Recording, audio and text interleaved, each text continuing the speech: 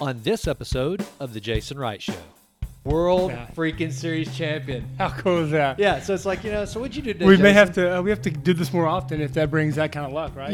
Why not? Why not? Because I'm going to take full credit because you were an almost World Series champion last time.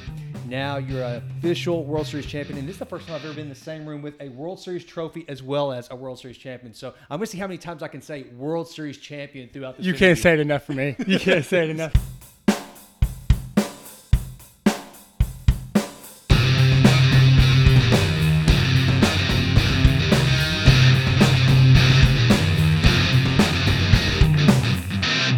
Josh Tomlin, my brother. What's up, Jason?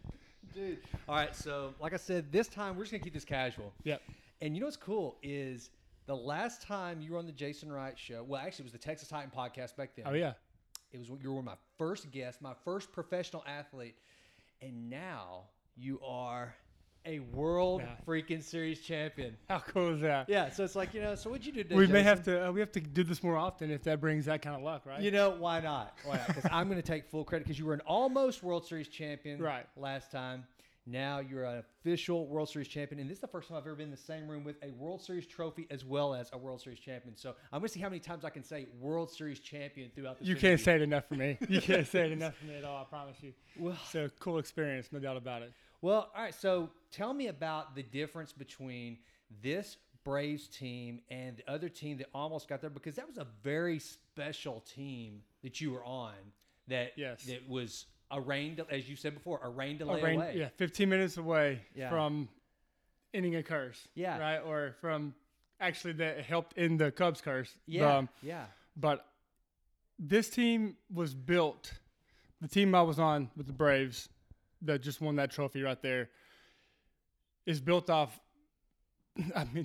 bigger payroll, a lot more talented players than we had in 16 with the Indians. Right.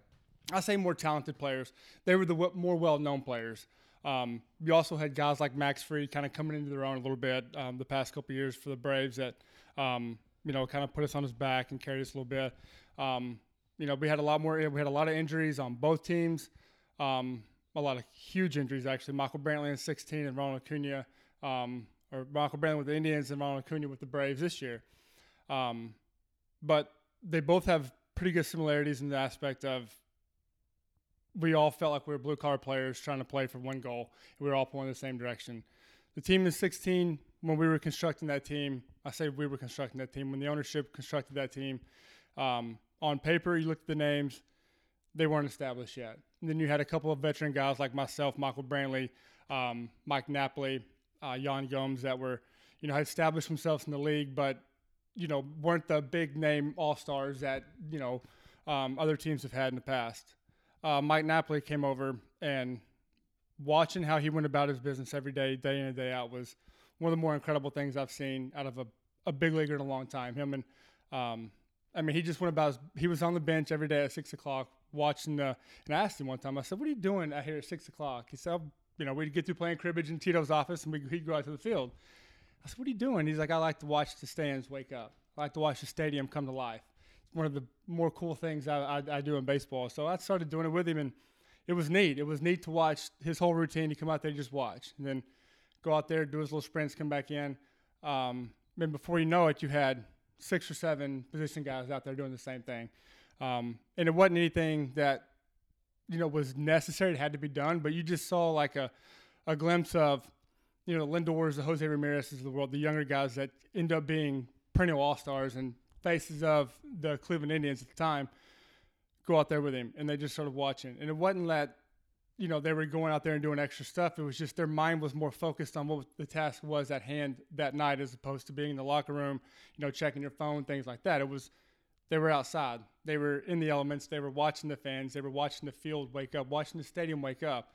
And then their whole brain was just more focused on that. And that was that whole team's kind of MO, was what can we do today to beat you by 1 run? That was it. That's all we cared about. And we ended up winning, I think, 14 in a row that year, 22 in a row the next year. It was just that team just had this love for each other that it's hard to explain, because we weren't the most talented group, but as a unit, it was probably one of the more special teams I've ever played on my entire life. Going all the way back to T-ball, won a few state championships in T-ball, all the way up to this, was that unit was just the guys meshed well. They gelled well. We wanted to play cards together. After each game on the road or at home, we'd go to somebody's house or we'd go to the hotel room and play cards and hang out, talk about the game, things like that. It was just a group of guys that all pulled in the same direction at the same time at all times. And guy got in trouble, guy had injuries, the next guy would come up and step up. And it was just a pure joy to be a part of both teams, actually. What do you think the secret is? Because, I mean, a lot of people, they hear that. And there's so many sports analogies, right? Business people are constantly looking to sports teams to try to optimize their teams and build a successful organization. And when you're dealing with a bunch of millionaires at the best of what they do, getting to play a game that they've played since they were children, there's so many dynamics there that you have to work. Josh, what is it that brings a team, a unit together like that so that the collective unit is so able to perform? Is it just that chemistry that just happened to be there, or was the chemistry something that you guys deliberately built? Because I know you took on a leadership role with that team that we talked last time whenever I was over here hanging out that I did not know. And so did it start in the clubhouse, and how did you develop it? I think it does. Okay. I think it does. I think it starts with high character guys for one. And those high character guys having the right mindset of checking your ego at the door. It's not about the name on the back of your jersey, it's about the name on the front of your jersey, and it's about culture, right? What kind of culture are you trying to preach? What kind of culture are you trying to build? And it doesn't happen overnight. I can remember me and Michael Brantley basically went to our manager's office, Terry Francona, and we were going through rebuilding stage from 10, 11, 12. I say rebuilding stage. We were just not good, period. We weren't good. We were losing games, 500 record at best. They hired Terry Francona. Year or two goes by. I'm on the injury list, all 13 from a UCL surgery. Come back in the next year, and he basically asked me and Brantley to take control of the clubhouse, to figure it out, to basically get everybody to have the same mindset as what we were having of, we want to win, period. However it takes, whatever it costs, we want to win. Within measure, obviously. So we started. You kind of start seeing the culture change, right? We weren't necessarily, when I first got called to the big leagues, I was told never to sit on a leather couch. And still this day, I've never sat on a leather couch in a clubhouse, just for the simple respect of what a veteran told me not to do. We weren't the same type of veterans when this was going on. We wanted to welcome those young guys in as quickly as we could to try to get the best out of them as immediately as we could. And it was check your ego at the door. Like, you put your pants on the same way we put ours on, same way the other team puts theirs on. It's not about who you are. It's not about Michael Brantley, Josh Tomlin, Mike Napoli, Lindor, John. It wasn't about these guys. It wasn't about them. It was about the Cleveland Indians and what we wanted to achieve. You want to achieve true immortality in baseball, you have to go win one of those. And if you don't go win one of those, you will be forgotten unless you're just a Hall of Fame player like like the guys that are in the Hall of Fame. Like they don't lose their name because of where they're at. Right. Same thing here. But the most talented teams I've ever seen on a baseball field don't make it very far whenever you get a bunch of guys that are, high-paid athletes, high-paid guys that are superstars, that you try to build a whole team full of those. You start losing that edge of trying to compete, trying to win. And that was what we were trying to accomplish. We didn't want all the big name guys to go out and buy, go out and try to get $150, $200 million guys. It was, give me the grinder over there that worked he's worked his ass off in the minor leagues for 2 or 3 years, 4 years, whatever it is, but knows how to win, knows how to compete. That was the biggest word that we probably preached to ourselves nonstop that year was, we're going to compete. We may not be the best team on paper against you, but I can promise you, go ask any team that played us in 2016, they would tell you they were hell. Yeah. We were feisty. We ran the bases well. We took extra bases. We made outs on the bases, trying to take extra bases, being aggressive. We gave up our fair share of home runs, being aggressive in the zone, but we were going to make them earn it. We weren't going to walk a lot of guys. And I think that year or the next year after that, we actually set a single season WAR record for a starting staff, pitching staff in all of baseball. And it wasn't that we had the best stuff, anything like that. It was we wanted the biggest stage. We wanted the best teams. We wanted the very, very best at all times, so that when we got to where we were getting to, it was nothing. It was just like, okay, we get to wake up and go play a game today. Yeah. The World Series games were nothing to us at that time compared to the years prior to that. We'd never been to a playoff game at all. And then, you're just trying to stay afloat and try to make some money, or trying to just establish stuff in the big leagues. It wasn't like that anymore. It was, we developed a culture. We started a culture in there that our job is to compete day in and day out and see what happens at the end of the year. And all right, so you said a lot of things in there, and as you know, like I'm actually putting a course together right now, and one of the things that I talk about a lot is a growth mindset. And you just basically described, a team. How you put together a team with a growth mindset is pretty amazing. And you didn't even know what the hell growth mindset was. I did not. Yeah, you did not until you said that the other day. Yeah. And then, but you had a performance coach, which, by the way, is interesting the way baseball has changed now. You've told me some of the behind the scenes stuff that you guys, the neurological aspect of baseball, and just the it's so data driven now, but also, for the listener, just so that, and if you're watching on YouTube, the whole concept of a growth mindset was really pioneered by a professor at Stanford named Carol Dweck, who basically said that you've got two types of mindsets. You've got a fixed mindset and you've got a growth mindset. Now, I am a recovering fixed mindset. When I was young, Josh, here's what's funny. Okay, so all of the athletic ability that you were lacking, I had. Right. Dude, I was the fastest runner, had an arm. I can still to this day at 47 jump higher than most people, but I didn't have a growth mindset. I was so good with just natural athletic ability that it hampered me. It held me back. And here's the story I love to tell. Whenever I was in 7th grade, it's whenever we played football for the first time, organized football, and everybody wants to be the quarterback at that age, right? Unless you've got a fixed mindset. I wouldn't play quarterback because I thought everybody wants to be quarterback. And if everybody wants to be quarterback, then that means I can't be quarterback. And by the way, I'm supposed to be really good. I've always been good at whatever. What if I'm not good enough? So I'll just play fullback because I can use my speed and my size at that time. A guy like you, just like you described that team, will be like, hell yeah. I will be. I don't care what my talent is, what my athletic. I will get there. And a great example of that is Tom Brady, right? No doubt. Didn't have the athletic ability. So all that to say, talk a little bit about, and I'm probably going to use this. I want to use this clip because it's not very often that you have a freaking Major League Baseball player with you, with a World Series trophy behind you. I'm probably going to use this in my course. So for any of you that end up taking the 6-week Vitruvian Challenge, you may see this again. But kind of talk about what, now that you kind of understand a growth mindset, what it's meant to you and how you have faced those challenges of, your Tommy John injury.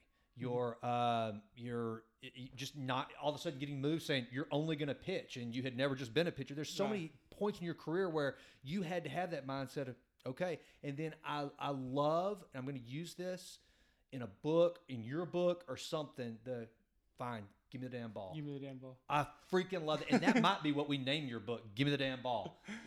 But just talk about how you, now that you understand that you are a possessor of an incredible mindset, how it has influenced your career as an athlete. See, as of a couple of weeks ago, I wouldn't have been able to answer that question because I didn't know what a growth mindset, fixed mindset was or anything like that. I just always knew I was usually the smallest person on the team. Not the most talented person on the team by any means, still not. And I threw slower than everybody else, probably my entire life.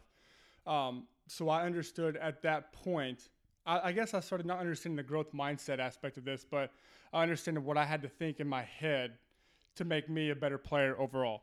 And what I did was I started thinking, okay, if I can't throw 100 miles an hour, or at the time 94 miles an hour, then I better be able to hold runners well. I better be able to fill my position well, and I better be able to, make the routine plays at all times. May not be able to make all the spectacular plays at shortstop position, whatever position I was playing at the time, but I knew I had to do all the little things correctly and do them a lot better than everybody else, because if I didn't, I was going to be overlooked. But like what you said about the quarterback aspect, for me, when I see something like that, the first thought in my mind was, I hope everybody goes out for it. I want to see how I stack up. It's not that I think I'm better than them. I just want to see how much do I have to work to be better than that guy. That's what I want to know. I want to see that guy work. I want to see what he does, because if I feel like I see him and I think, okay, my talent's not quite where he is, but he's lazy, I can eventually take that job, or I can eventually help him to be a better quarterback. Like, that's the kind of stuff that goes through my head. And it's probably hindered my career a tad bit in the aspect of having better numbers. But if I see somebody that comes in, a younger player, for instance, so there's multiple people that have had to come up to the big leagues and not shadow me because I'm a good player by any means, but shadow me because I like to work, I like to study, I like to understand the game better, I like to understand human beings better. And they would say, shadow me. So I would walk around and they would do everything that I would do, or talk to me about, what my game plan for that week was or anything like that. But so my thought process when I see something like that, like the quarterback situation, if I see that, I think if I can make that guy better, it makes our receivers better. Our receivers make our defense better because we're on the field more. The offense is on the field more. Our defense is resting more.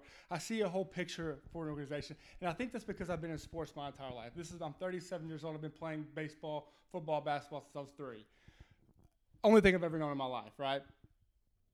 At some point, now I'm not really sure when it happened, probably high school, junior college, or maybe in the minor leagues, I started thinking to myself, like, and I've seen it. The most talented people are not always the best people to put on a team, right? Because they can cancer a team. They can bring 24 guys down. At the time, we had 25 players in the big leagues, but or on a baseball team. But my thing was, if I can be the one that brings 24 guys up to a level that I'm not at, but I know they're capable of getting to, then that makes our whole entire team better. Right. And the whole mindset of being on a team sport is to what? Is to win. Right. It's not about what can Josh Tomlin do to make Josh Tomlin better. Yes, I'm going to try to make myself better, but better to help that team. It's not about better so I'm the best pitcher on this team. I'm the best player on this team. That's never been the thought processes. And don't get me wrong, there's a load of those thought processes going around in professional sports, all around professional sports, not just baseball. But the thing about team sports, and I think Kobe Bryant said it one time, or somebody, Magic Johnson, or I can't remember who it was, but they were saying if you want to be an individual player, if you want to do things on your own, be a ball hog or not try to bring your guys up, go play tennis or go play golf or go play a sport that doesn't require a team. Right. Because that's the truth. If you put on a jersey for an organization or for any kind of sports organization, or even like me and you starting this little podcast thing, like I want to do everything I can to help Jason Wright be the best Jason Wright, right? Improve always, in all ways, right?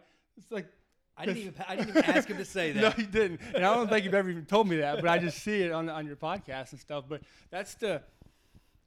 that to me is what a growth mindset. When you explain that to me, that's what a growth mindset means to me. Is how can I do better for myself to make the team better? Or what am I lacking to make myself better to help the team, right? Or and I told you this the other day, like where in the minor leagues, right, there's guys that get drafted in the first round, they get a load of money, usually. I wasn't that guy. I was drafted in the first round, but on the second day, the 19th round. This is back when they had 50 rounds, I think. But so a few years in the minor leagues, I'm watching this go down, and some of our top prospects and guys they invest a lot of money in wouldn't play on a SpongeBob SquarePants day. In the minor leagues, you play games at 10:30 sometimes for schools, and what they do is they bring all the kids over there and they play SpongeBob SquarePants from 10:30 in the morning until the game is over with.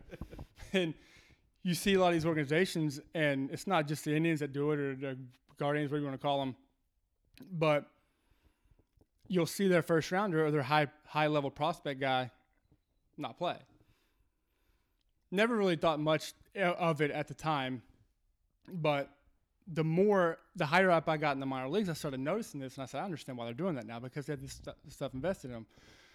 So they'll tell a guy, like, hey, you're not going to throw today, 10:30 game, push back.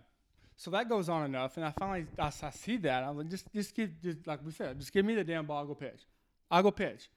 Whether it's, a good one, bad one, indifferent, rain and snow, who cares? Somebody's got to pitch. Right. Somebody's got to play these games.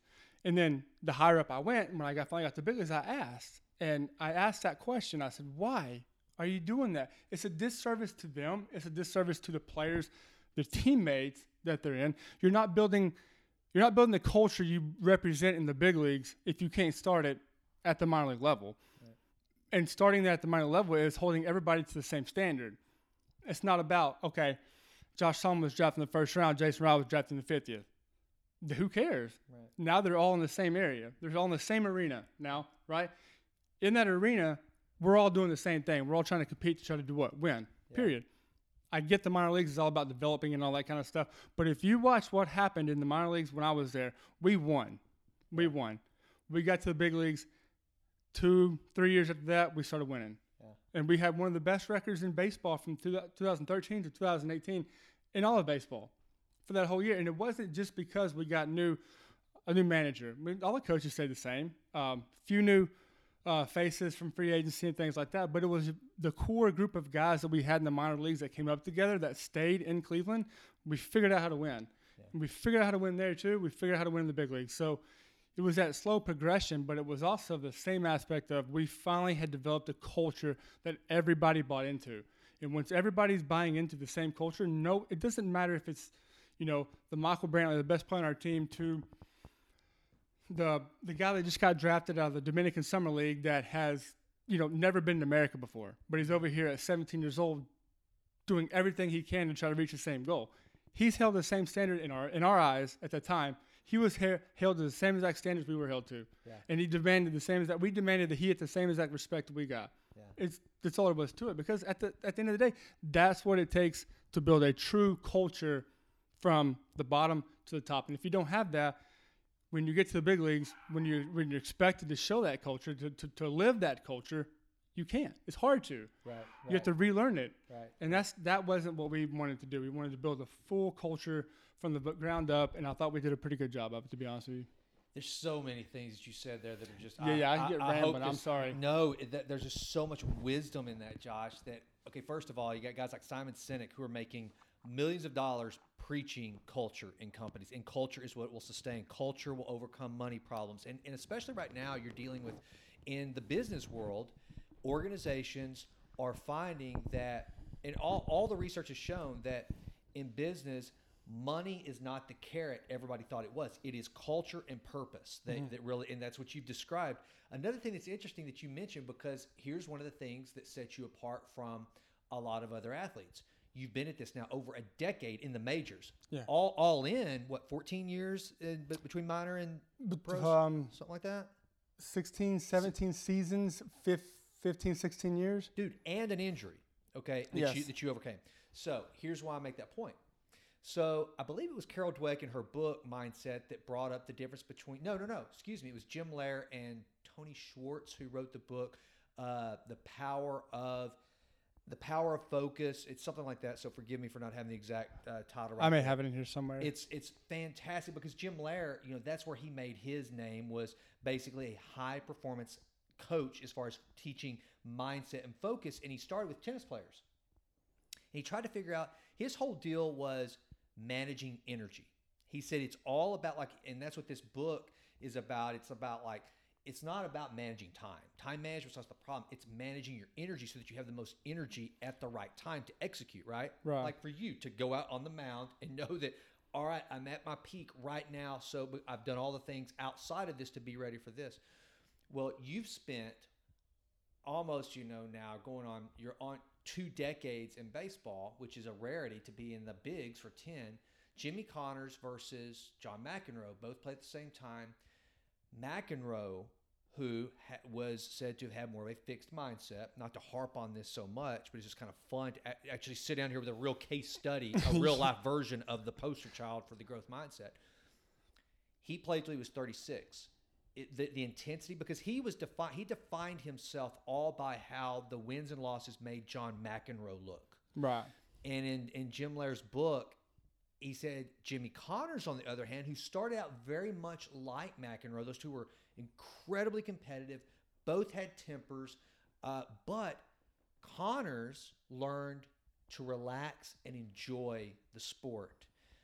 And even if he lost, he could at least have fun being a number one ranked tennis player, whereas McEnroe, everything was about, if I lose, then John McEnroe's a loser, and and that's how. And so it's the same thing with what you said, is that it wasn't just about Josh Tomlin and your personal performance, the walks, or which you hardly had any more walks, home runs than walks. Yeah. So it wasn't about walks, hits. It was about what was Josh Tomlin doing to contribute to the team's effort.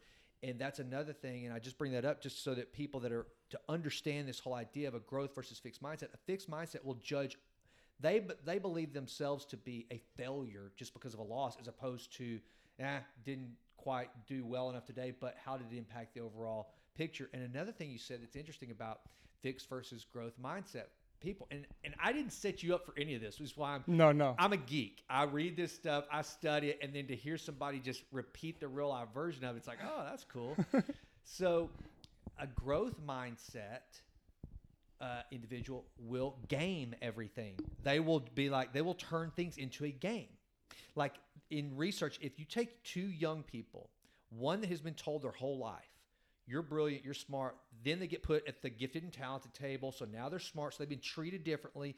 As they get older, they will hit some point where if you put that person into a room with Josh Tomlin and you try to get them to compete on a certain deal, the one that was the gifted and talented, has always been told that they were smart, that has always been at the smart table, they will choose the easiest task they can find so as not to disrupt the image that they are smart. Whereas Josh Tomlin will go and say, give me the hard one. That might be fun. Yeah. And if I fail, oh, crap, let me do it again. Yeah. The other, if they do get the hard one and they fail, will be like, oh, my God, I'm not smart anymore. What happened? My whole image of myself has been shattered. So that's just how you describe that whole thing, dude. That's competing, though, right? Isn't that the whole mindset of competing? And the growth mindset, the fixed mindset, like I've never understood, and I may have – you got this all wrong. I may have been a fixed mindset at some point in my life. I don't know how I would be. I don't think so, dude. I just, honest to God, I think that the most fun thing to do in sports is a competition aspect of it. And you can ask anybody that's ever played with me, if any teammate of mine, if you show me something, if you show me a game, you give me a chance to learn it, I will tell them I will beat your ass in it next time we play. And it's not that I know I'm going to do it. I just want that. I want to make myself, I'm hyping myself up to go, let's go, let's play. And then once we do play, I'm going to do everything I can to beat you. And I hope you do the same to me, because that to me is where you grow. That's where teams grow. That's where businesses grow. And it's not competing to try to make you feel like you're a failure. It's competing to try to get you on a different level of that you've never even known you've had, maybe. Awesome. And that's the whole aspect of it, is like, hey, cards, let's go, let's play. I want to beat you. I'm going to do everything in my power to beat you. I can't tell you how many card tables have been flipped in front of my lap, or I flipped them, or just a whole like. And I think that's where baseball is a little bit different, because we spend every waking moment with each other. Yeah. From the time we wake up, we go to the field, to the time we go home. We know our teammates better than we know our family half the time, and that's not an exaggeration by any means. Yeah. But I think I told you this the other day. If you really wanted to fix all the world's problems, put all the leaders in the world, put them in a Major League Baseball clubhouse and watch them work. Yeah. Just watch. Yeah. Don't talk. Don't do anything. Just watch. Yeah. Because nobody's getting sensitive about stuff. Nobody's canceling anybody. Nobody's shutting anybody out. Nobody's putting anybody on an island. If you're doing something that nobody agrees with, they go up and talk to you about it. Yeah. Discreetly talk to you about it, then you walk away.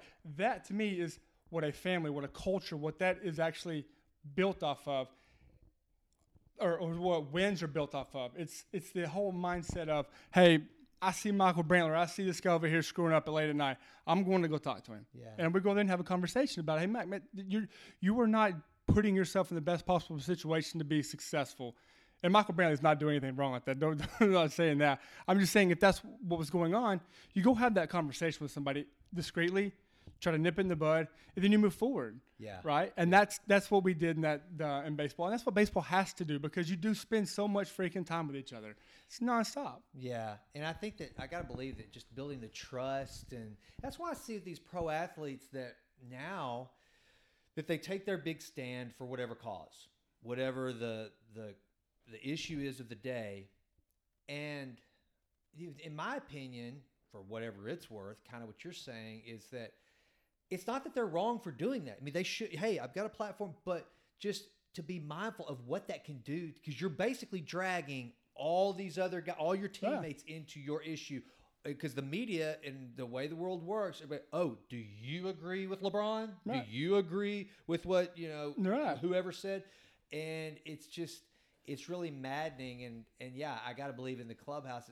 And that's one of the things I thought was really cool that you told me a while back, because, one day I hope to see you coaching a professional baseball team, is that you enjoy being in the clubhouse because there is that we can still be real with each other. Right. It's not about, again, my feelings are not more important than this team's success. Absolutely not.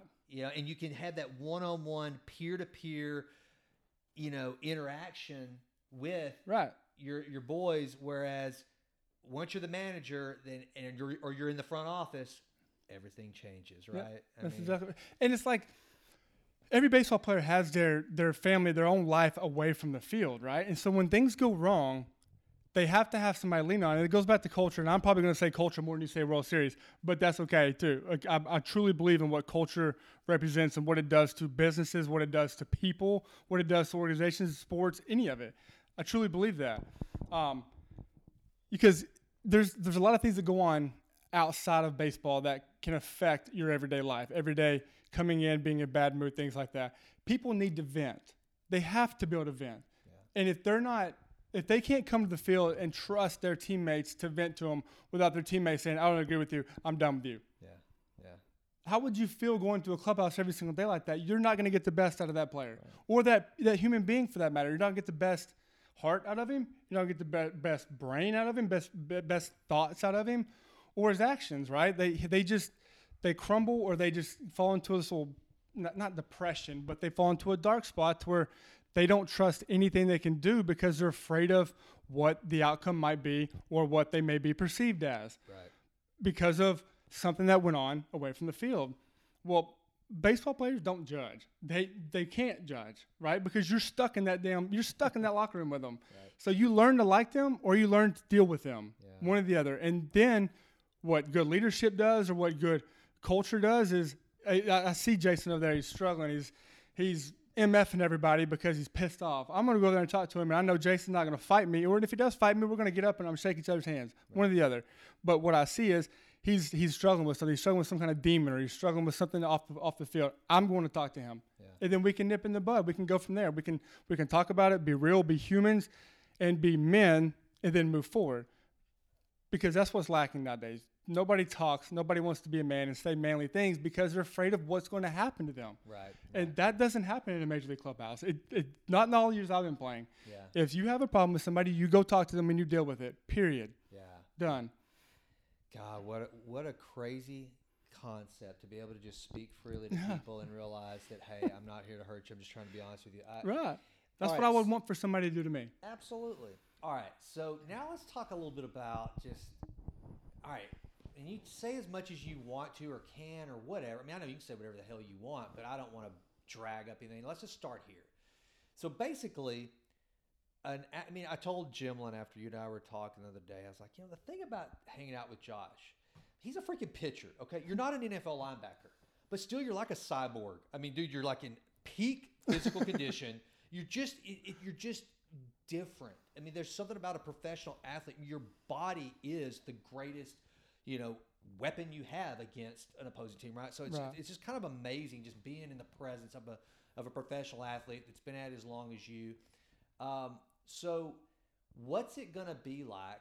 And I know you're a free agent right now, and I know that you've got some big decisions to make because you got some kiddos, there to think about. And like we've talked about offline, I mean, I went through it as in business, what traveling does, and good Lord, I never had anything like what you had to endure as a professional athlete. But what do you what do you do to maintain some sense of level-headedness to keep yourself physically fit when there isn't a game for the next 30 days? I mean, like, what's the routine or potentially look like? 6 more months. Who knows? Yeah.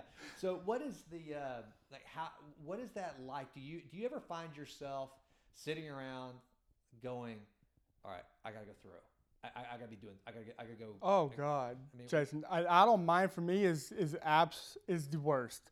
Yeah. My grandfather used to always tell me, I don't mind. It's the devil's workshop, and I believe that. I truly believe that. Oh my good Lord. And I think the reason why that is because of how I was raised. For one, we didn't come from anything. My mom and dad worked their tails off nonstop to give me whatever I wanted, whatever I needed. Both actually, but I never watched my dad just go, you know what, I'm gonna take a week off, just take a week off and relax. It wasn't like that. It was like, what can I do to better my family? I got to do something. My mom the same way. I have to do something to provide for my family to make ends meet. And that's exactly how I was. My mom and dad made me get a job when I was 15 years old. Before then, I'd work with my dad, but I've always had to work for anything I've ever wanted. Had to work for it. That didn't change when sports happened. Sports probably more, actually. But it was, I sit around now, and when I get home from the season, I sit around for about 2 weeks, and those 2 weeks are probably the most miserable 2 weeks. My wife, Carly, will tell you, after 2 weeks, I told Josh he needs to go. He needs to get back on the road because I'm just miserable. I'm getting out of the everyday mindset of competing to now I'm a dad. Yeah. And during this whole pandemic, when they had these, 2 + 2 = 20, your wife and family couldn't come see you because of COVID, but they could stay in the same hotel room with you, whatever all that was. I didn't see my family for 4 months. And don't get me wrong, that's not anything compared to what people have to go through on a daily basis. I get it, but I still miss my family, big time. And then I come home and I have to be a full-fledged dad, a full-time dad for those 2 weeks. And I'm not a very good dad, I'll be honest with you. I'm not a very good dad in those 2 weeks. Not a very good husband. I'm on the same program as baseball, right? So I wake up, I'm like, okay, I got to go to the field at 1. No, I don't. What am I going to do? I sit around, I go out in the yard. Or I go outside and I go be by myself because I was by myself for so long, right? I go in my little independent space, by my solo space, and I just go do things. And I slowly get out of that and become a dad. I spend time with my kids, spend time with my wife. And my wife understands the whole transition phase, and she's great with it. She probably wants to wring my neck half the time, and I get that. I don't blame her for it. And let's be real, Carly could kick both of our asses. Oh, no doubt about it. No doubt about it. She'll come here right now and kick both of our asses. She's in sweats. Let's just be real about Carly. And if she doesn't physically whoop her ass, she'll give us a good tongue lashing. There's no doubt about it. But so I will find myself now, I'll be sitting around, I'll go, work out, go throw, be sitting around, and I'll think to myself, I need to sit down and relax and go hang out with Ace. The girls are at school. Let's go sit down with Ace. Go play with Ace. But that goes by. He goes and takes a nap, and I'm sitting here. I'm going, okay, what do I need to do? I need to do something, and I need to be, either, writing down with the stuff that you told me to write down or things like that. But instead, I started. My mind drifts off to something else, and right now my mind's drifting off with this decision you were just implying was, do I retire? Do I keep playing? Do I take another job in the coaching role? There's multiple avenues I could go at this point, right? And I don't know any of them right now. I really, honestly, I don't. I told you this the other day. I think Join I got Texas Titan Media. That's going to happen regardless. Yeah, that's going to happen. That's what I'm voting for. Yeah, I agree with that too. I think that's going to happen no matter what. But I think I told you this the other day when I mentioned going back to play. My girls flip. They don't flip. They're just like, no. And still to this day, if the girls are sleeping, I wake up early in the morning, I go do something. I go give them donuts. And they wake up and Dad's not there. They're like, that's Mom. Where's Dad? He went to get donuts. Is he coming back? Yeah, he's coming back, love. He's coming back. He just went to get donuts. He's coming right back. Did he go to baseball? No, he hasn't gone to baseball yet. And that's the kind of thing that I check myself every morning. I make sure I'm doing the right things that it's no different than the clubhouse. This is my clubhouse now. So my actions are going to impact the other 4 in my family. Yeah. So my actions are actually, my thoughts are actually about the other four. What's best for them? Is it best for them to have their dad around? Is it best for their dad to go play so that they can, have the things they want to have, or, set them up for a little bit better in the future, whatever the case may be. But I'm not playing the game for money. I'm playing the game because I enjoy playing the game. I enjoy the game because I have passion for the game. Right. And if that passion turns into work again, or turns into I'm miserable, or I'm constantly missing my family, then that's whenever that's when these thoughts start creeping in my head of like, okay, it's time. Yeah. It's time for me to give it up. Time for me to turn the page, go do something else. And that right there is, and I told you this, yesterday? This last week, I went to like a little dark place because, for one, these negotiations that are going on are absolutely absurd. And two, the end for me is near for baseball. I get that. I completely get that. I've been doing this, playing baseball for 34 years of my life. To say baseball won't be a part of my life anymore, that's what is a gut wrencher for me. Well, I want to talk about that a minute, Josh, because this is one of the things that for some reason it had never occurred to me till probably because I got past it. I realized, so when you're 20, you think 37 is old. And then whenever you become around 37, like in the business world, whenever I was still in my 30s, guys that were my age in their 50s would be like, they'd say, how old are you? 37. They're like, oh, God, you're so young. I'd be like, no, I'm not. I'm not young. But then when you get my age, I'm 47, and I look at a guy like you that's 37, dude, you're a baby, and you're at the twilight years of your career. I mean, how do you process, holy crap, I'm not even 40. I'm not old, but I'm old in baseball. Yeah, exactly. Yeah. But you're so freaking young. And also the crazy thing about your 30s that you must be dealing with. I mean, Tom Brady took it till he was 43. Mm-hmm. When you're in your 30s, you still feel physically like you can do the things you were in your 20s, and you're still doing them. Mm-hmm. You just know that the next time you go out there and you throw a pitch, your elbow could go like, hey, dude, you're 38 years old. Now you're 39 years old. Mm-hmm. So, I mean. I make that analogy all the time. Like we talked about this the other day at the APEC, is I used to be able to roll out of bed and go play catch. Yeah. Now I feel like it takes me 15 minutes, 30, 45 minutes to go play catch. Yeah. Especially days I'm throwing a bullpen. And I still throw bullpens twice a week. Still to this day, throw one tomorrow. And I look forward to it. I absolutely look forward to throwing bullpens, especially because we have to face hitters on Tuesdays and Fridays now.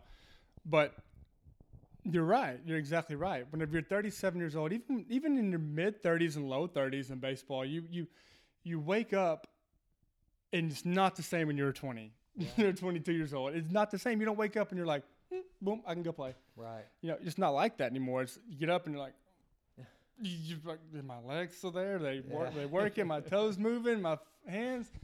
My elbow. Yep. Yeah. Shoulder. Okay. You have these checkpoints, right? You get out of bed. You don't just hop out of bed anymore. You hop out. Okay, my foot's not asleep. My legs aren't asleep. All right, I'm good. I can get up. Like that's the kind of stuff that I struggle with more than anything else. And I think it's just more of an internal battle of, I don't want anybody to know I'm doing this because I don't want that 22-year-old to think that he has an edge on me, or the 19-year-old to think he has an edge on me, especially at the gym working out. I've always thought that way. But it is. Like doing what Tom Brady did, to come from what Tom Brady came from, that is freaking absurd. That's awesome. Yeah. I love that. And I love the fact that his what is it, E60 or that thing on SportsCenter, the Man in the Arena? I love it's called Man in the Arena. Yeah. That is so sick to me. Yeah. Because he is. Yeah. He is the epitome of what that Theodore Roosevelt quote is about, in my opinion. Absolutely. The critics and not the one that counts. It's so sick. And that's what I'm going to remind you of that as we work together after your career to go, hey, brother, don't get too hard on yourself. You were in the freaking arena for a long time, and not many people were even willing to step into it. And the bottom line is you're just going to step into a new arena. That's right. Everywhere you go, you're a fighter, and there's going to be an arena for you. And I think that's one thing that's cool for like listeners to hear is, I mean, dude, okay, the average individual out there that is working a job as a CPA, a lawyer, a doctor, a FedEx driver, whatever, they go, man, okay, you're 37 years old, you're financially secure, you got a beautiful family. That must be unbelievable. But I guess it's all relative, right? Yes, right. Yeah, it's like people, I see it all the time, Twitter warriors, keyboard warriors always talk about, but they're making millions of dollars. Well, yeah, but the Major League Baseball players, they do make millions of dollars. Some of them do, granted. Not everybody's making $10 million a year. Right. Let's be real honest out there. Not everybody's making that money.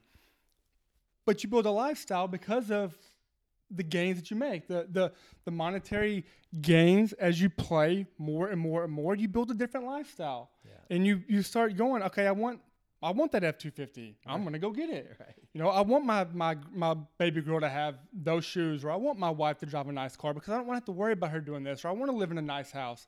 I want to have space. I worked my ass off to get this. I want this now. Right. So I go and get it, or not me personally, but this is the mindset that some of these professional athletes have, and they build a lifestyle. Some of them build an unsustainable lifestyle, right? Unsustainable lifestyle, and that's on them. But once you get to that lifestyle that you create that's comfortable for you and your family, that's where you want to go, right? Well, that's not all it's all relative in a sense of, you look from the outside and you say, man, that dude, he's 37 years old. If I retire, he's 37 years old and he's, played 12, 13 years in the big leagues and he gets to go home and do nothing. Bullshit. No way. Right. If you go home and you just do nothing, to me, that for one, you lose your edge. Two, you lose that longevity, what we're talking about. Like you doing those hangs the other day. You went from 70 seconds to 140. That. I won't be able to go from 70 seconds to 71 seconds if I sit around and do nothing. Yeah. And I can't deal with that. I can't deal with laziness, and I can't deal with lazy people. I'm not sure if I can say I hate, but I do. I don't like lazy people that want to do absolutely nothing and just hope that somebody comes around and can save them from whatever they're dealing with and pick them up and say, hey, I'll carry you to where you want to get to. Right. I can't stand that. I would like to be the one to carry you, but I want you to put in some sweat equity as well. Do something to let me help you carry that out of that. Like, it's the relevance, like you said, it's, once you start doing something and you retire from it, like you said, I've been doing it for 34 years now, professionally, 16, 17 years, and I'm done. When I retire, I'm done. I will never, knowing that I will never go pitch in a game again on a major league stadium, feeling that adrenaline, that rush of doing that, I have to channel that adrenaline into something else. If I don't, I'm always going to be chasing something else, and that's whenever bad things could happen, in my opinion. Yeah. So do you think you'll still be a fan of the game? I do. Watch? Yes. Yeah. I probably won't miss the game, I'll be honest with you. Yeah. I think that's what a podcast could be, because let's be real honest. Announcers out there nowadays in baseball, they're atrocious. They're absolutely atrocious. And I'll say that. I'm employed by them. Right. They're atrocious. But if you do something like a Manning cast and you can actually talk freely about this and actually talk educated about this because you actually do understand what's going on, I think that would be a big hit for the fans. And fans can let you know right now if they think that would be beneficial to the game or not. But true baseball fans. Let's do that. I thought it's funny you said that. I was going to say that. So anybody watching, anybody listening, Josh and I, and this is just me pushing my friend, my brother, into what I think he is made to do. I want you to start a podcast. I don't care if it's on or whatever. And so if you're listening, what would you like out of a veteran professional athlete? What could you learn from Josh? And I mean, one of the things we talked about is just the actual business of baseball. Now, and again, you can either say, that's a strike or a ball, whatever, or a hit pitch. Whatever, if I ask you this question, can you describe to this audience kind of what the hell is going on with the negotiations and what's happening?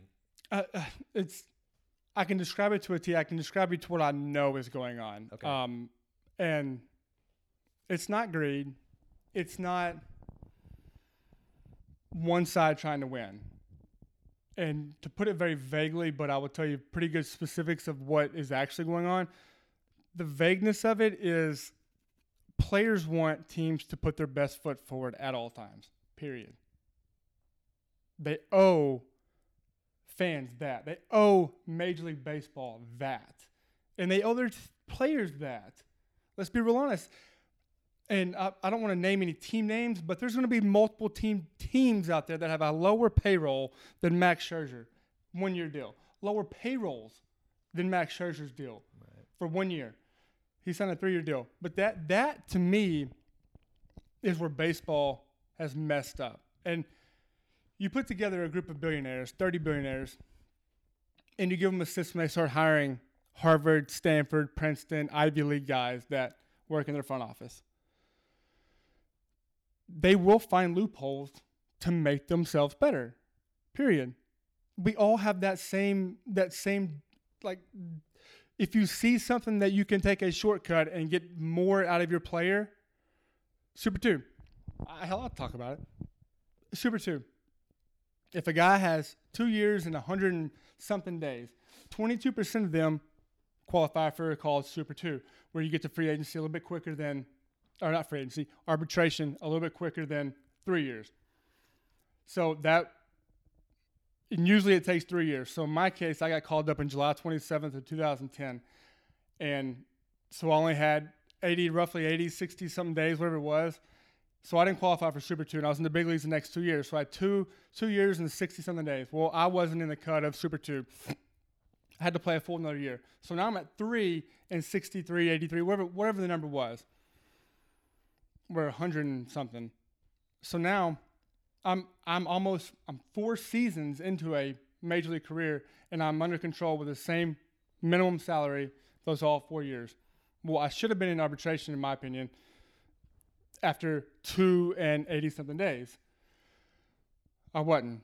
So now what you do is you take that and you go, okay, now he's got to play 3 more years in arbitration. So now I've gotten 6 full years out of him and half or a little over half, 7 of 7th year.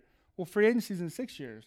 So they figured out a way. They figured out a date. Chris Bryant, for instance, they figured out that May 8th or May 9th or something like that, they call the guy up and they say he had to work on his defense. The dude won Rookie of the Year. No, they didn't. No, he didn't. He was the best player on your team. And he would have been the best player on your team from the opening day, period. But you didn't want to have to pay him in 3 years and lose him in 6. You wanted him to get the most out of that season that year and then have him for 6 more years after that. So there's a loophole in that system. And I get it. If I was an owner or a GM or whatever, I would probably do the same thing. Right. I'm getting more value out of that guy for the longevity I have him. That's all there is to it. Well, players want that in return on competitive balance tax or competitive balance threshold, whatever you want to call it. We're trying to set forth penalties for teams that are tanking. Teams want to, and I say want to lose. Teams are losing at a historic rate per year to try to gain draft picks in the draft. Why are you allowing the worst team in baseball to get the number 1 pick? Because of competitive balance, right? You want them to get the best. So maybe baseball's not built like NFL, NBA. They're not built. They don't draft a guy and go boom, he's in the big leagues. Period. It doesn't happen. Right. There's not too many that happen that way. Right. They go through the progression. Much longer process.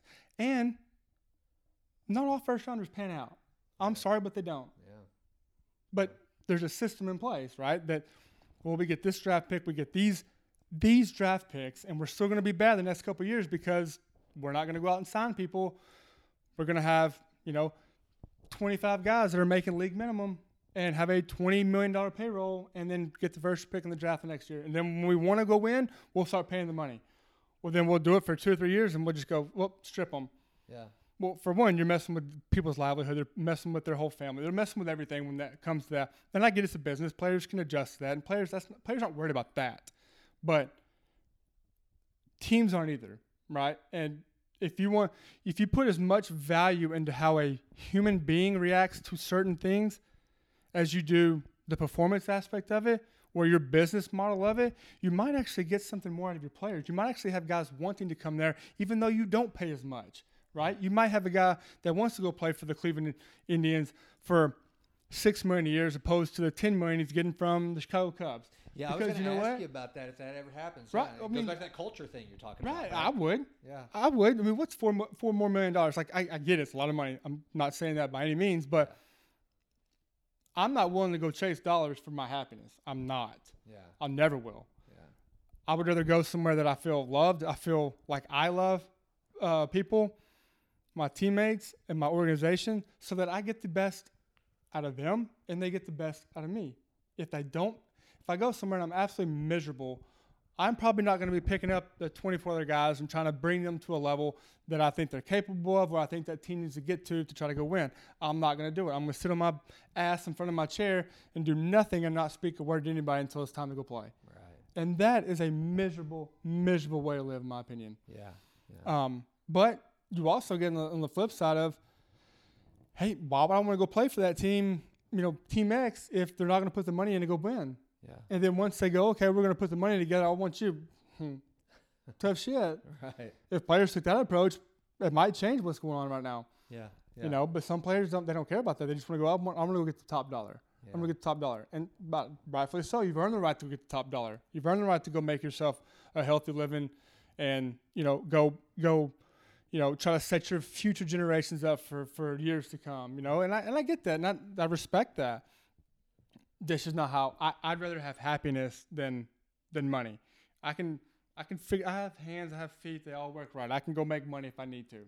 Do you know that? And I've read this exact same study. I don't know when the last time it was updated, but I think it was. I don't know if it was a global. Well, it couldn't have been a global. It had to have been at least industrialized nations. So let's just keep it. I know it was for sure in America. Do you realize that once someone makes, this is going to blow your mind. Once someone makes $75,000 a year, that's the magic number. It has a median income of $75,000. That the difference in their happiness after making $75,999 is so small from therefore, because the reason why is because that kind of like right now, of course, with inflation going on, that study might change, but it's basically once you have your basic needs met, Maslow's hierarchy of needs, once you have your basic needs met, money plays such a small piece or part of your actual happiness. I think that's what you just said. It's like, it's like, well, you can go do more stuff, but buy more things. But yeah. I've never seen a hearse with a luggage rack. Right. No, not to be morbid there, but I'd rather have fun with my kids, right? Yeah. I'd rather go do things or set something up out here and go play and enjoy my time with them. Yeah. Than I would enjoy the monetary aspects of what professional baseball could bring you. But that's basically it with the whole like lockout thing. And the owners chose to lock us out, by the way. This was not a mandatory thing by any means. This was not anything that was forced on them. It was they chose to do this because of negotiation tactics, and then they end up calling somebody else to come in to try to help mediate those good faith negotiations. No, it wasn't. Yeah. You didn't even talk to anybody for months.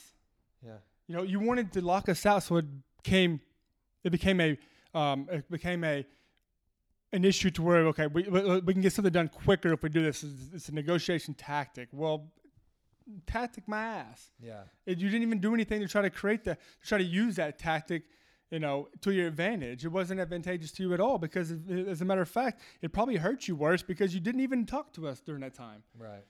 And that's just, in my opinion, there's no good faith in any of it right now. Not just the MLB, the owners, but in the players as well. I say players as well. Players are trying to do their best to try to get the integrity of baseball back to the top. And I say top, meaning it's not a boys and girls club anymore at the top of the owners. You should want to kick the shit out of, if I'm the Cleveland Indians, I should want to kick the shit out of the Kansas City Royals, even if Mr. Sherman's my best friend, the owner of the Royals. If I'm Mr. Dolan and Mr. Sherman, I don't want to go to dinner with you every single night.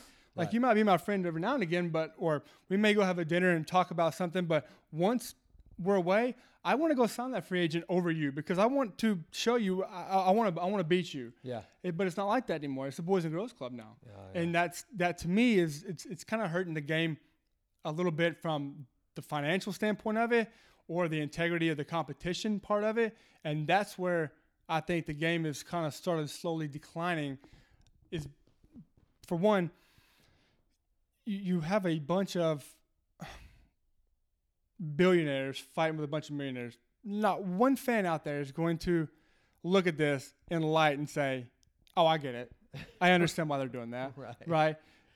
And MLB hires people in the media to go tweet this stuff out about, Max Scherzer showing up in a Porsche. Who cares? Right. The billionaire owners are showing up on private jets. Who cares what Max Scherzer is driving in? Right. Stop. Right. Like, for one, and there was another one that I saw of somebody holding the phone up, but you can't do anything anymore without somebody videoing you. But Max Scherzer's talking to Tony Clark, and he's very animated when he's talking to him. It's because he has passion for what he's talking about right now. And they spin it into Max Scherzer's not very happy talking to Tony Clark. Like, either he's mad at Tony Clark or either that or he's upset with MLB. Like, no one knows. But they just spin it as he's upset talking to Tony Clark. Yeah. When it could just be him being very animated while he's talking to Tony Clark. Right. Could be absolutely nothing to it. And for one, why the hell is he even being videoed outside of the hotel room, wherever they were, in Jupiter, Florida? Why the hell is it a reporter behind the tree doing what? Well, that's one of the things that's so weird in this day and age. I mean, I know, like, just whenever we were in Colorado hanging out with you before the game, I know that everybody around is like, it's almost like, and we talked about this, how everybody's constantly got their phone. And, like, I mean, people are probably wondering who I am just because I get to go down and talk to you. Mm-hmm. And then it's like, okay, do we need to, it's like, it's got to be so weird. And I guess it's probably changed since you got in the league, right? Oh, big time. I mean, big time. You could go do whatever you want to do and not have, and I don't mean that in a bad way, but like if you wanted to go have a beer at a bar. What do I do with my water? No. Oh, sorry. Oh, here, I got it. You got it? I got it. All right, move all these chairs around. We got to hit them. We rearranged furniture before we started. Yeah, we had to. But yeah, you used to be able to go and do what you want to do. Yeah. Not have to worry about somebody just filming the whole damn thing. Right. Like if I wanted to go have a beer, I could go have a beer. Right. And then that was it. Right. And there wasn't anything other than going to have a beer, talking to my buddies, and going back home. Well, even whenever you just came and saw me in Colorado, you came down the field, like it seemed like everybody had their phone out, hoping something happened. Right. Hoping to catch me doing something wrong or Jason doing something wrong, so that we can try to become a social media sensation overnight. Right. And that, to me, like I don't know, man. That's just, it's irritating and it's frustrating and it's I don't know, man. That to me is not. I don't know. It's sad. It's sad to me because people can't. Social media is all a facade. Yeah. Oh, absolutely. None of it is completely real. None of it is, in my opinion. It's just. If I spent all my time looking at Instagram or Twitter, looking at what other people are doing, what other people are saying, what other people are trying to accomplish, I would never accomplish what I'm trying to get because I look at that and I say, "What the hell? I'm not being able to do that. I can't do that. Why?" So I'm reading a book right now. I'm going to get you a copy of this. It's awesome. It's called Hero on a Mission. It was given called Stone Chiseler.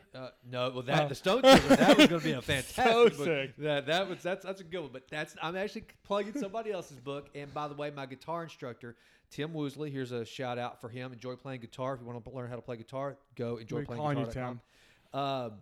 He gave me the book Hero on a Mission by Don Miller. And one of the things I made note of this because I used to be this guy at times in my life whenever I was in a dark spot where I was like, before I started just really getting creating and before Gimlin came along and my life was like, I'm hitting the middle age. The girls are nearly grown. What am I going to do? And he said a lot of the reason why people stay on social media so long is that they're watching other people live their perceived adventure instead of having an adventure of their own, and so you need to, and I would tell the listener and to the YouTube listener, go have an adventure. Because if you find your adventure, you're not going to give a damn about anybody else's adventure. No, you probably want to get rid of your phone. Yeah. You want to get rid of it all. Exactly. Just go have your adventure. And, all right, so now let's talk about, before we wrap this up, I want some fun stuff that only you could tell me that no one else I'll ever interview with. So, all right, you love competition. So over your entire career, dude, who was the hitter who was the best hitter that you were going to have to face, and kind of what were you thinking when they were coming out? And who was that when it was going to be like, all right, this dude I'm going to have to really. Well, this isn't going to be a name that people okay, for one, Miguel Cabrera, hands down, best hitter I've ever faced. Okay. But see, that's what's cool. That I could. Miguel Cabrera. You know, I mean, he's a freak, dude. He's an absolute freak. But he's one of the guys. Like if you watch him, if you're competing against Miguel Cabrera, for one, you love it. For it's there's nothing else like it because he can take and I've watched him do it. Take a 98-mile fastball down the way, hit it out the right field. Take a bastard two-seamer coming in on his hands, take it out the left field, and then take a hand curveball, hit it to center, or a good curveball in the dirt, and he goes, you know what, I'm going to check swing and just flare one over to the right, just get my base hit. But I remember in Detroit, the first base dugout is our dugout, and it's a visiting dugout, and he'd be over there, and he'd or whistle at you. He's talking to me or is he talking to other Latins over here? Like, what, are they talking shit about me? Or what are they doing right now? And he's laughing and he's looking at me and I'm like, what the hell? So I'm like, me? Yeah, you. His front hip cutter, you're going back to my sinker, your curveball, cutter. I'm like, what? The exact sequences I've done to him. I'm going, what the? I looked at Michael Brent and I said, hey, does he have my shit? Is he doing what I'm throwing him? What? He's like, no, dude, he's getting in your head. I said, well, he's in it. Tell him to get out of it. And I was telling the Latin guy, I was like, hey, tell him in Spanish to get out of my head. Dude. I was like, tell him I'm going to hit him in the ribs. And he's like, oh, you hit me? Who cares? Like that. You throw slow. I was like, damn it. So at that point, I was like, you know what? I'm just going to start making stuff up when I face him. And I remember I went up there and he popped the ball up. And I got him out. And I was like, damn, I threw a good fastball up out there. I was like, no, it was right in the middle. It popped him up. And I remember Michael Brantley coming in and said, that's how you have to pitch him in the middle. Make him choose to hit the ball to right field or left field. I said, here, dude, you know what? You go take the ball, and you go throw Miguel Cabrera down the middle, and you go see what happens. Over time, I guarantee he beats me. He goes, just trust me on that. He goes, hell, you haven't got him out in. You haven't got him out away. Why the hell not? Try down the middle. And I was like, all right, I'll try it. And then as soon as I get the ball and I get there, Miguel Cabrera's coming up to me on second, third. I'm like, I'm not throwing him a fastball down the middle. I'm not going to do it. So then I go to that bastard cutter down the way, and he goes, whack, and he hits it out the right center field for a double. And I was like, son of a bitch. I should just do it down the middle and see what happened. But it was crazy because, people are going to laugh at me when I say this, but really, really good hitters that hit for average and for power like he does, he's going to go down as arguably the greatest hitter that ever walked the planet, in my opinion. It's not an opinion. Go ask people that have ever played against him. He's the best. So good. They say make them make a decision of where to hit the ball. I like that. I never thought of it like that at the time. Yeah. And so Michael Brantley is one of the better all-time greatest contact hitters that maybe has ever played the game. And in my opinion, maybe it's because one of my best friends in the entire world. He is the best baseball player inside and out I've ever seen, ever been a part of, ever been around. It's been a true honor and pleasure to be able to play with him for so long. But when he told me that, I said, so if I pitch you down the middle, he said, no, I ain't going to make that mistake. I'll hit that son of a bitch right back at your forehead. I was like, all right, I get that. I understand that because he wasn't trying to hit the long ball at times. Like Miguel Cabrera is trying to hit home runs and things like that. He's like, if you have a guy that will take his single up the middle, he's like, duck. Just throw it in the middle and duck. Hell, it's a single. Who cares, right? I'm like, all right, yeah, maybe I can take a single over a home run, but the whole mindset of trying to throw Miguel Cabrera or somebody like that down the middle to try to get them out was just a higher level of thinking that I wasn't ready. I wasn't really ready to try to go out there and try to go experiment with. You know? I wasn't ready for that just yet, especially throwing 88 miles an hour. Like, come on, who the hell? I challenged way too many people, but down the middle. But actually, the guy that was my biggest thorn in my side was probably a guy named Wilson Betterman. And this dude, if he had, or Salvador Perez catch for the Royals, and oddly enough, Wilson Betterman played for the Royals at the time too. If they had 100 at bats against me, I guarantee both of them have 80 hits apiece. Really? I bet you they're hitting 800. Isn't that weird? Oh my gosh, they murdered me. Absolutely murdered me.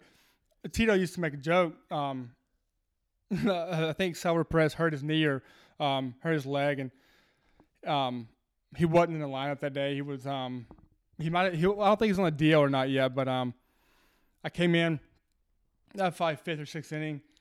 We were up by one or maybe down by one, something like that, and he goes, I see Terry Francona goes to me, he goes, hey man, I see Salvador Perez on crutches going to get his batting gloves on. I said, what are you talking about? He's like, well, you're at 80-some pitches. He thinks if this is your last inning going back out there, he's probably going to try to get in a bat against you. I said, he's on crutches. He goes, think that'll stop him from getting a home run off of you? I said, you're probably right, you know? It's just like little stuff like that, like in the clubhouse and dugout and stuff. But, like, it was well known. When I went to Kansas City, it was just a running joke in the clubhouse. Wilson Betterment usually hits 7th, 8th, and 9th, somewhere around there. Salvador Perez time was hitting probably 5, 6. They were going to hit 1, 2 whenever I pitched. Most at bats possible. You know, just stack them on the top of the lineup and let them hit. And sure as hell, they hit a lot. But yeah, that was Wilson Betterment probably. He probably owns me him or Salvador Perez probably owned me the most in my career. But yes. All right, so best stadium you ever played in that you walk out and you just go, oh my God, I can't believe I'm here. Boston, Fenway Park. Yeah. I've got a Peppa Pig up there. 2016, we won the World Series. We won the division round against Boston. And mind you, that Boston team that year, best team I've ever seen in my life. And we rolled through them. But, oh, by the way, I was the last person to get David Ortiz out also. I didn't know that. In his career. Really? Yeah. But. Wow. I did not know that, man. When my daughters came down the field, this is before Ace was born. When they came down the field, my oldest daughter at the time, had a Peppa the Pig stuffed animal. She drops it on Fenway. And my whole thought process was, oh, shit, it's so dirty and crap. Let's throw it away. I said, no, we're not. So I grabbed some more of that dirt, and I put it all over Peppa the Pig. I rubbed it in. I still have that Peppa the Pig doll up there, and it's still got dirt stains on it, and I'll never get rid of it because of it's Fenway Park's dirt. I know it's not the same dirt that Ted Williams and Nomar and Babe Ruth and all these guys played on, but you know what? It is to me. Absolutely. It's an aura of it. I've signed that wall back in the Green Monster. The whole when you walk into it, it's just like it's a cathedral, man. It's like I have chill bumps when I'm thinking about it. Just the whole thing, walking up to the field, walking into it, seeing the old timey concession stands. There's movies in that damn park, right? Yeah. It's amazing. And it's just Wrigley are the only originals left, yes, right? Yep. Wrigley's awesome too. And if we would have won that World Series, I think Ace would have probably been named Wrigley. But the ivy, I'm actually going to try and plant that same ivy around my fence here, just try to make it look that wall, because I think there's nothing like it. And people used to come there before BP and throw ashes on that ivy. Really? Of their loved ones, because that's where they wanted to be buried and stuff. It's nuts, man. That stadium has, you wouldn't believe the amount of people that do that. It's incredible. Because that's their last wish. Like, hey, spread my ashes over the ivy at Wrigley. All right, dude, this is how old I am. Do you realize I still remember when they put lights up at Wrigley? No. In my life, and I think I may be remembering that wrong, but I'm almost positive. I should look that up. Let me see here. When did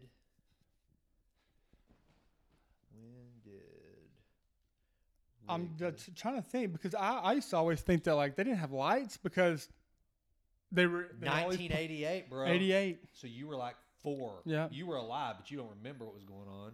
What were you, 4? 4. Yeah. Yeah, you're 4 years old. So, yeah, 88. I remember that. I remember still back in the day, because, like, I grew up watching the Braves. I told you, because the Rangers were so bad back then that all their games got blacked out, and because of the Superstation, if you lived out here, the only professional baseball you get to watch was the Braves. That's why crazy. Dale Murphy, number 3. Hey, Dale is an awesome human being. Hero. I can't believe we still got to make that happen. I just got to at least meet him or something. Just that's so awesome. You hear that, Dale? Yeah, Dale Murphy, please. I mean, look, hold this. He's one superstar that you will never disappoint. I promise you. I know that the people that are listening to the regular podcast assistant, Dale, here it is, buddy. Here's what we did. We tapped. We did like 3 swats, and right there's the Dale Murphy thing. Dale Murphy, let me tell you something, brother. I know you were a catcher before you became a Golden Glove center fielder. I've got your USA card, dude, from when you played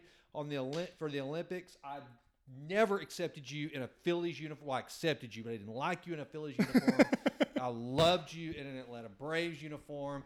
It's so it's just a class act, dude.